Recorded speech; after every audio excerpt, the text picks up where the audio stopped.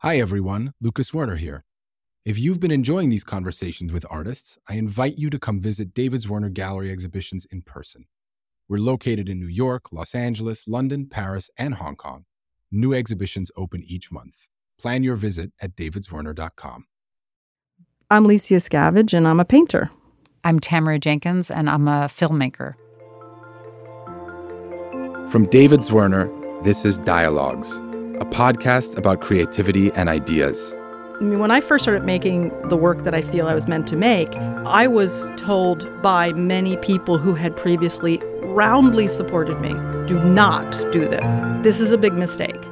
I'm Lucas Werner, editorial director of David Zwirner Books. In every episode on the podcast, we'll introduce you to a surprising pairing. We're taking the artists we work with at the gallery and putting them in conversation with some of the world's most extraordinary makers and thinkers. Today's pairing, the painter Licia Scavage and the filmmaker Tamara Jenkins. Figurative painting in the 21st century owes so much to Licia Scavage. Since the early 2000s, her portraits of women, and more recently men, have challenged norms and expectations in contemporary art. These nude and semi-nude figures, painted with an old master's control of color, are lush, erotic, vulgar, and angelic. Set against otherworldly landscapes and dramatically lit interiors, Licia's paintings feel classical and modern all at the same time. Her work is in the collections of museums around the world, including the MoMA, the Whitney, and the Art Institute of Chicago, among many others. She's been showing with David Zwirner for the last decade. When I asked Licia about having this conversation, there was only one person she wanted us to call, Tamara Jenkins. Tamara's a filmmaker, writer, and director. Her breakout film, Slums of Beverly Hills, is now a cult classic. It's based on her own coming-of-age story, growing up in a lower-middle-class family on the outskirts of Beverly Hills. In 2007, she made The Savages, starring Laura Linney and Philip Seymour Hoffman, for which she was nominated for an Oscar. The Savages is about adult siblings struggling with their own paths in life while caring for their sick father. Her new film, Private Life, comes out this fall. It tells a story about infertility and marriage in middle age. It's an exquisite jumble of emotions, and it shows Tamara's gift for tragic comedy. Tamara and Licia, welcome to Dialogues. Hi. Hi, thank you. It's up to you how we begin, but I thought, one of the stories that we've heard is how you guys met and the sort of initial sequence of running into one another, encountering one another, seeing one another's work. And maybe that's just a place to begin, and then we see how things unfold. You go, Tamara, because Village. I feel like I know my side of the story. I want to hear your side. I feel like you have a much clearer vision of it, but it was on Avenue A. What year? It was 96. It was the summer of 96 because it was super hot. It was very hot, and there was a bar that functioned during the day as like a cafe. And you'd go in there for... It smelled really strongly of alcohol, beery. But yet they rented the daytime as a bar. As it was before there were Starbucks. But it always had a stinky kind of cigarette-y, sour smell. It was called The Nation, and very good coffee. You were working on Slums. I don't know if I was Yes, I? you were. Okay, so before it Well, happened. clearly, I do remember everything. You better tell the story. Anyway, I would go there every morning, drink coffee, and sit at these tall, high top tables, whatever, and they were right by the window. And I would smoke. I don't smoke anymore. But I used to smoke, and I had my little notebook, and I would drink coffee and write. And the barista, Tim was very personable, and he knew about my work somehow. And I can't remember how back in 96 you would actually even show somebody. Maybe you would literally show them a slide if they asked you what you do. And he said to me, you should know each other. And we looked at each other, and in a way, he said something about... No, he said, oh, you guys should know each other. She's a painter. She's an artist. Lisa's an artist, and you're a filmmaker. And I think we looked at each other and went, suspiciously. No, thank you. No, thank you. Yeah, also just like who wasn't an artist or a filmmaker on Avenue A in 1990, but I remember, whatever it was. I remember having a small enough conversation with you where I asked you what you were working on. And you said, I'm making a film called The Slums of Beverly Hills. And I said, okay. And then I never saw you again. And then I was at Angelica, and your film was playing, and there was like a pamphlet with your picture. And I was like, oh, well, I guess that's the end of that possible friendship. And You mean you didn't think, oh, she really was? Figured, she wasn't lying. I figured you went Hollywood and we're never coming back. Oh. And no, I never left. I still live on Avenue A. But it was funny because I was so enthralled with the movie and I was like, oh, that's too bad I didn't have more of a conversation with her. And then the next thing, I think you remember a little better because it was probably a little more in focus to you because we then met again. And then that I remember because he reintroduced us. And then, but wasn't there a breast thing? Didn't he say, oh, you guys, I know that there was that piece in the New York Times. No, that was the first introduction. He brought up breast, which is probably why we didn't want to. But how would he know that Slums of Beverly Hills had breasts in it? I mean, thematically. You may have just shown him the script. Exuded boob. I think that somehow he knew that, and you have to ask him. Yeah. But it was just the kind of thing where at the time somebody says, "Oh, you guys have this big boob thing in common." Obviously, I don't think about my work as that, and you don't think about your work as that, which was probably the damning part of the introduction in a way because it was nice, but it was also like, I don't really want to be introduced that way. And so I think that I had seen your work finally. And then you hadn't seen my work, but I had seen that piece in the New York Times. There was an article in the New York Times about me and my process. And it was a couple years or a year later. And I do remember we sat down. I remember we sat there and had coffee for as long as we could. And then we had something to eat. And then we walked around. And for some reason, I remember we walked into Babes in Toyland. We didn't buy anything because we were being shy. But I mean, that's shy. That's so typical. That's so typical of us. Would be like, don't say my work has boobs, but then we would wander into the store just to be silly, right. And then because it was new in the neighborhood, we were both being like, I dare myself to go into the store on Rivington Street. Anyway, so we just walked everywhere. We went to see some shows, and it was kind of like an 8-hour marathon, getting to know you, friendship thing, and kind of stayed like that. And it was kind of a magical thing. It's a nice New York City story. Lisa, let's go back even earlier. Is there some moment, something in your early childhood, some experience with art that you feel really set you on your path to becoming a painter? You know, growing up without art in the neighborhood, I grew up in Philadelphia. Fortunately, because Philadelphia is the type of town that has great art museums and culture, I was able to be exposed to it and then decided once I was exposed to it that I wanted to only know artists for the rest of my life and be surrounded by artists for the rest of my life. When you were little, you made that kind of commitment to yourself? Probably like 8th, 9th, 10th grade. It was like locked and loaded. Like these are my people. You know, I didn't know anybody who really was creative, so I was kind of making it up from looking at art.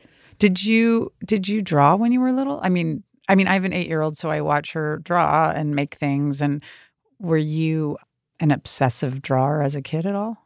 Probably not. I was not unusual as a little kid. I don't think so. My parents might have a different memory of it, but I actually wrote poetry, and because I had big feelings that needed to get out. And I think it was more about wanting to have an expression of the heart and sort of like have a place for this. So I started writing poetry in a copybook, and I started to illustrate the poems. I would find pictures that would closely illustrate them from magazines if I could find them, do collages. I became popular for the first time. I was like probably 7th or 8th grade. People started borrowing the copybook very respectfully, like, Lisa, would you mind if I took that home tonight?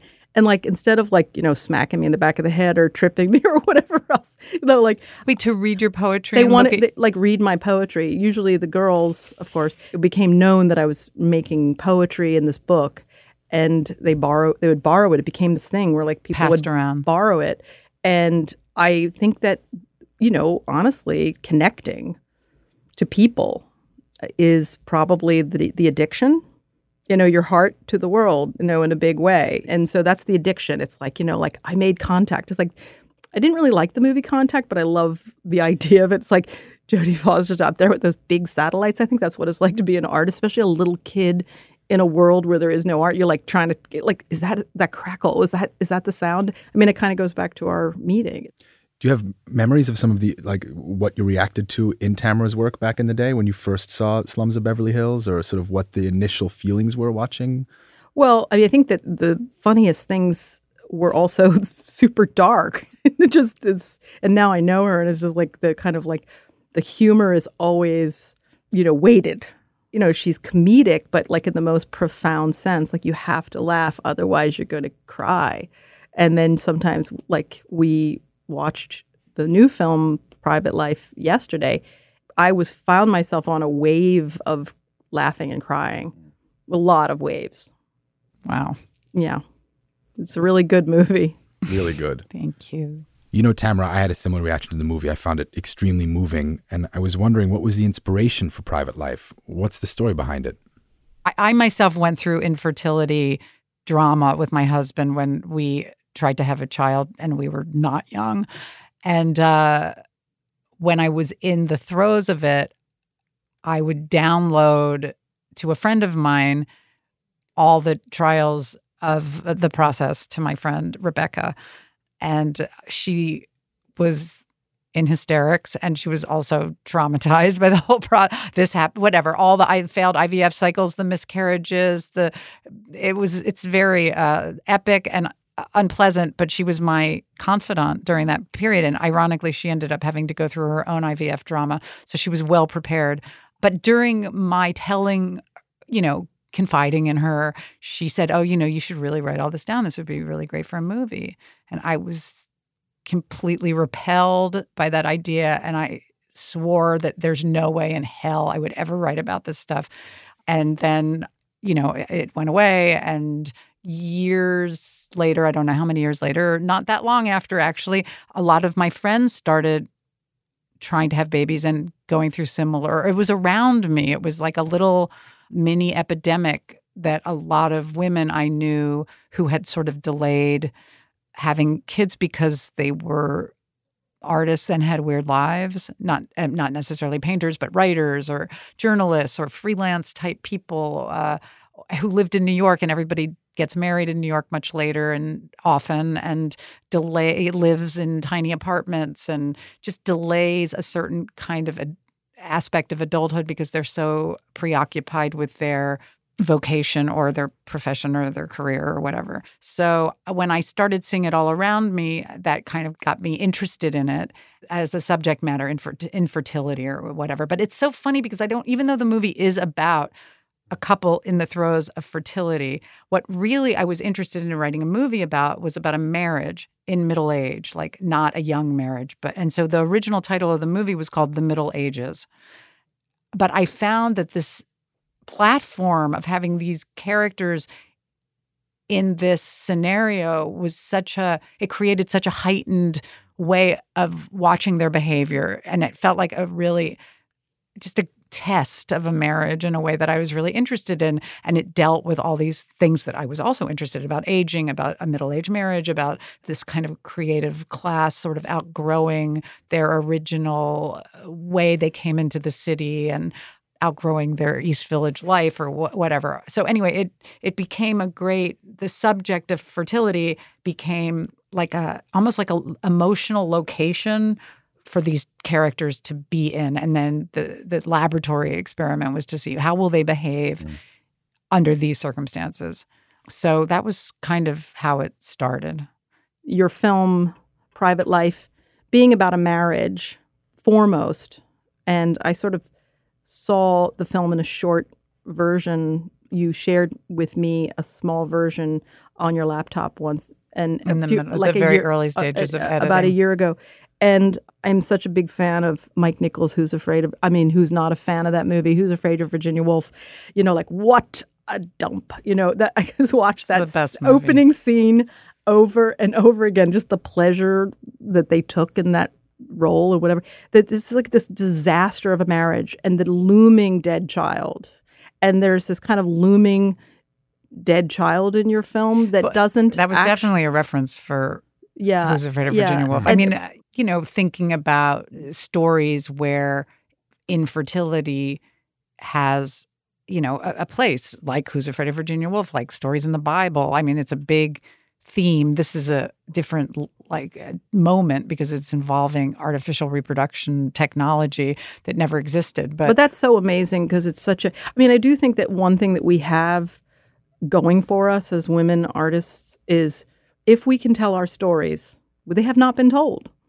It's funny, as you're saying that, I've talked with you so much, Lisa, about color, about form, and even about influences from Stevens to, fiction. And, as you're saying that about Tamara's movie, is that something that you're actively thinking about in terms of the subject matter? I mean, of course, your subject matter is, or not so much now, but has been largely women and has, of course, presented that, in the way that you're saying, as in, do you think of this idea of telling your story as a female artist? I do think that as an artist, you have to somewhat come across your Excalibur. Like everyone else might be coming along, tugging at it or like looking at it this way, looking at it that way. And then you just like, you're making your work when it just, kind of moves. I mean, I'm not saying every painting or every year or every body of work is certainly not like that, but it clicks. It's like I'm where I'm supposed to be. And I mean, when I first started making the work that I feel I was meant to make, I was told by many people who had previously roundly supported me. It was like, stop, go back. Do not do this. Do not go down this road. Do not. This is a big mistake. The work that you're making that you are totally connecting to for the first time in your life. Don't do it. Don't do it. No. And that's why, the couple of shows ago, I did this painting that had a triptych in it. In the foreground was a woman laying on a bench, and you could see her.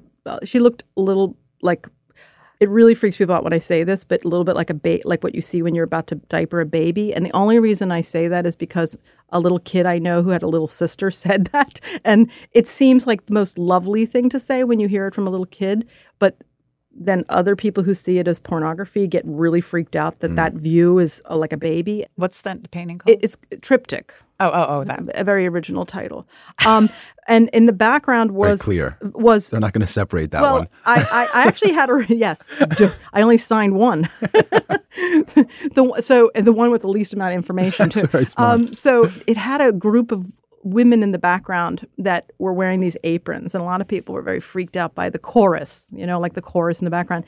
And when I went to Moscow, and it was also like 92, and it was like right after, you could go, and Matvey's from Russia, and so we went there to see, what it was like to go back. And everywhere I went in the museums, these old ladies with like the babushka ladies came up to me and they said in Russian, which I studied, but I kind of didn't know what they were saying, and they kept saying to me, "Nilzya." And I said to Matvey, "What does nilzya mean?" And he said, "Don't." And I said, "Don't what?" He said, "Whatever it is you were going to do." He said, they just saw you and they were like, "Don't." So I think that they weirdly trickled years later into those paintings. And so I call them the nilzyas. It makes absolutely no sense to anybody else, but that's like part of my little inner world, which I realize that they're also the chorus of judgers who've told me, don't. It's not like that when they said that we were laughing about the ladies in Russia saying just whatever you were thinking about doing in the museum, get too close, whatever. But there has been an endless amount of don'ts to me. And I basically just, incorporated it, because that's the only way you can really move forward is to ignore it or incorporate it. And I really sort of rather enjoy being able to use it. Speaking of people telling you don't or telling you not to do something, Tamara, what were similar hurdles that you might have come across in the film industry? Prior to making a commercial film, I was like an art person. I made performance art. I was in plays. Then I made these little black and white films. And so, you enter the world of commerce when you make a movie, your first movie, because movies are very expensive to make. And so you get thrust into the business aspect of making a film, and you might not really have the skills for that. And I feel like that's something that I've learned, but I didn't have it naturally. I didn't have what it felt like to make a movie in a studio setting, which is very intense. And you have to constantly be selling your work, even when you're making it, to get the support from the studio. I mean, in painting, it's very different, but in movie making, everybody wants to affect the film. It seems like it's amazing that movies ever get done. It's just like there's all these things coming at you. There's all these. So you find this, and it's taken me like many years to find that. But anytime somebody chips away at something that you're trying to do, and I was, youngish. I mean, I was, whatever. That was just very hard for me to navigate. They don't teach that in film school, like, oh, people are going to be chipping away at your vision constantly and snapping at you. It's like the birds. And they don't tell people that? I mean, I don't think, I certainly wasn't, I don't think I was prepared. In fact, most of my pals at that point hadn't made movies in the studio setting. In the studio setting, when you make a movie, you go through a very systematic process. For instance, you have to test screen your movie, where this thing that you've been working on and it's unfinished, you go to a mall and you put your film up, and they've recruited an audience by standing on the street and saying, hey, do you have anything to do tomorrow at 2:00? Right. No. Okay, well, come and see this girl's movie. They're supposed to be people that would maybe see your movie, but a lot of times it's just people that don't have a job at that moment, or whatever. So they recruit an audience that's supposed to be your audience, but rarely is 100% necessarily the audience. And they watch your movie, and then they, fill out a form that says, was it good? Did you like it? Did you like that character? Did you not like that character? Who was your favorite character? What was your favorite scene? Did you like the ending, or did you not like the ending? So that all happens on paper. And then they all hand in their paper, would you recommend it? Would you not, would you rate it excellent, good, bad, poor, whatever? And then there's some room for filling in your own thing. And then after the audience fills out these forms, somebody gets up in front of the room, they create a focus group, and they say, okay, the director's not here. But you are there. Feel free to say anything you want. Meanwhile, you're sitting in the back, like shaking and so nauseous. And they're going to talk about you. So what do you like about the movie? And some guy gets up and he has this sort of patter. And, what do you like about the movie? What didn't you like about the movie? And it becomes very complicated. For instance, if the studio wants you to have a happy ending, they might tip the guy who's running the thing to sort of, so they raise their hand and go, oh, yeah, you know what? I do wish the ending was more happy, or whatever it is. So it's a very corrupt process. It's also, and it's very painful. And you basically sit in the back and you hear random people just say, I don't know. I didn't really like it. I mean, none of your movies, she's not a good writer. I don't know. Whatever they say. None of your movies have had classic happy endings either. Right. So. I mean, that was just an example. But I'm just saying it's a bizarre process. Could you imagine making a painting and then the gallery always wants me to have a happy ending. So that's. I was just thinking, what if we sort of got everybody we did a focus group and just brought people into the studio? What do you think? Yeah. This painting should be in the show. This painting shouldn't. Too purple?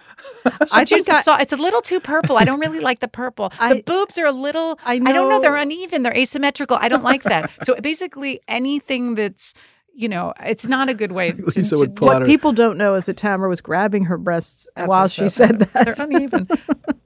What was some of your early performance work, and how did you transition from performing, probably acting in some way or being the person on the stage, to making films and then really making your first commercial film in slums? Well, I originally thought I wanted to be an actor, and I lived in Cambridge and in Boston, and I eventually fell in with this theater company where everyone created their own work. Actors wrote, writers acted. It was called Theater Works.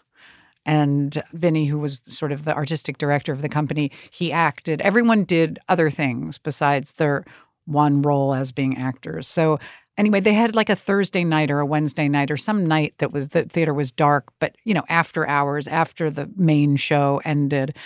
And and anybody that wanted to do kind of like a cabaret type, short thing. So anyway, I signed up for something. My performance art involved slide projectors. So there was something very primitively cinematic about them. But my first performance art piece revolved around my father's nightclubs. There were these 1950s and 1940s nightclubs that my father owned. And there were these amazing black and white photographs that looked like Ouija photographs. What were those called, those clubs? The Black Cat, the Glass Door, the Mayfair House, the Bali High. It was in Philadelphia. And it was one spot on 14th and Latimer, I think is something like that. And it was the same physical spot that he had all of these different incarnations of restaurants in, but he would go bankrupt because he would do that. And then he would reinvent it and reinvent it and reinvent it. And in its most famous incarnation, at least notorious, it was a place called the Black Cat, and Blaze Starr used to strip there. And there's a famous story of Rizzo, who was then the police captain of the city, raiding the club. And there's a pink biography of Blaze Starr. I'm very interested. I've been recently re-obsessed with it. But anyway, this material was fascinating to me. And it was like an archaeological dig because no one really explained anything. And I found this trove of black and white photographs with strippers, with my dad, with, these various nightclubs. And so I did a performance piece called Family Album, which featured the stories of this past and these nightclubs. And so that was my first performance piece. Was it popular? People like it? It got a good review. It was the first time in my life I got a review. I remember they said it was a 45-minute, that it was a good nightcap or something. As time went on, I got sick of schlepping my slide projectors around, and I became very attracted to, a couple of formative things. One of the most formative things was Spalding Gray in my life. I fell in love with Spalding Gray, and maybe because he was doing autobiographical material, and I realized you're allowed to do that. He gave me license to do that. So, Tamara, in the catalog essay you wrote on Lisa's work, you talk about autobiography in her painting. And, in some ways, in a medium like film, autobiography is easier to spot. But with you, Lisa, when you have a static, like a fixed image of painting, it's harder to identify. And so I'm really curious how you see autobiography in your own work. I believe that autobiography is embedded in my work rather than narratively in my work. Sure. There are things that kind of have roamed around in my life. Like a few years ago, I was making a lot of green paintings, and they had landscapes and sort of farmland in it. And, when I stepped back and looked at those paintings, I realized that in some ways that they were so influenced by a time when I first saw real landscape, which is when I was brought to Ireland because we were a working class family. It was rather unusual in 1967. My mother had this desire to go to visit her grandmother, who was still alive, in a very small town called Letterkenny. And it is so incredible. We arrived at night, and I was scared to death. And I said, I was like 7, and I said, I hate this place. It stinks. I want to go home. I mean, I thought Philadelphia smelled good, like the smell of gasoline and whatever. That was a good smell. But it was like barnyard smell, but it was dark. It was pitch black. They did not have electric light. So the next morning, the sun came up, and I, had clung to my mother all night crying that I wanted to go home and I hated this place. The sun came up, and I looked out the window, like I heard the roosters crowing. It was a farm. It was a working farm. My grandmother had been born on this farm. And it was a weird trip through space and time that almost no one of our class had ever, look, my grandmother got on a boat. She was not going back. And she was like, why are you going? Why do you want to go back? We left there. So the sun comes up. I look out the window, and it was Technicolor green. Wow. And there were hills and animals. And I just went like crazy. I just ran through the landscape and was just like ecstatic about the color, about the world. So in a sense that like color or vibrancy or things like that, they affect you. They become kind of, they thread into your work in layers. There's a quote by Guston, which is, I'm going to paraphrase because I don't have it written down in front of me, where, you think about his middle period work, the abstract work, and how much he contended with abstraction, and then his later work, which is supposedly figurative, but is so weighted in language. And he says something like that the figuration has to be understood as simply another layer in the abstraction, moving through it, over it, and around it.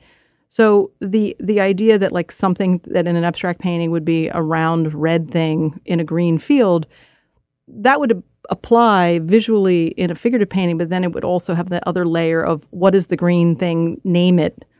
Where are we? What is this? Is the time frame? Does the red thing represent something extremely emotional? I mean, it's a kind of a complicated thing, but that always also really affected how these things unpack themselves. It's amazing, these moments sort of early on in artists' lives and their careers that continue to vibrate decades later. And Tamara, I was wondering, are there other influences that kind of have that same resonance for you later on? When I was in film school and we were making short films, they kept showing the short films of, this was Martin Scorsese's student film. This is Spielberg's student. They were all male filmmakers, and there were often guns involved, and they were, and not Scorsese, but there was a razor blade. But anyway, then someone showed Jane Campion's film called A Girl's Own Story, and it was like somebody unlocked a key to my brain or something. And it had nothing to do with anything that anybody else was doing. And anyway, she was... she's good. She broke open my psyche. You always want to see her next thing. It's like, when's her next movie? Yeah, she was a giant. But people feel that way about you too, Tamara. And that's probably why people were like, what took you so long? But not because they're berating you, but I think because they're excited to see. And so hopefully... Here it is. It's coming up. It's coming up. Coming your way. October. Thanks so much, guys, for being here today. It was really fun. Thanks. That was fun. Thank you.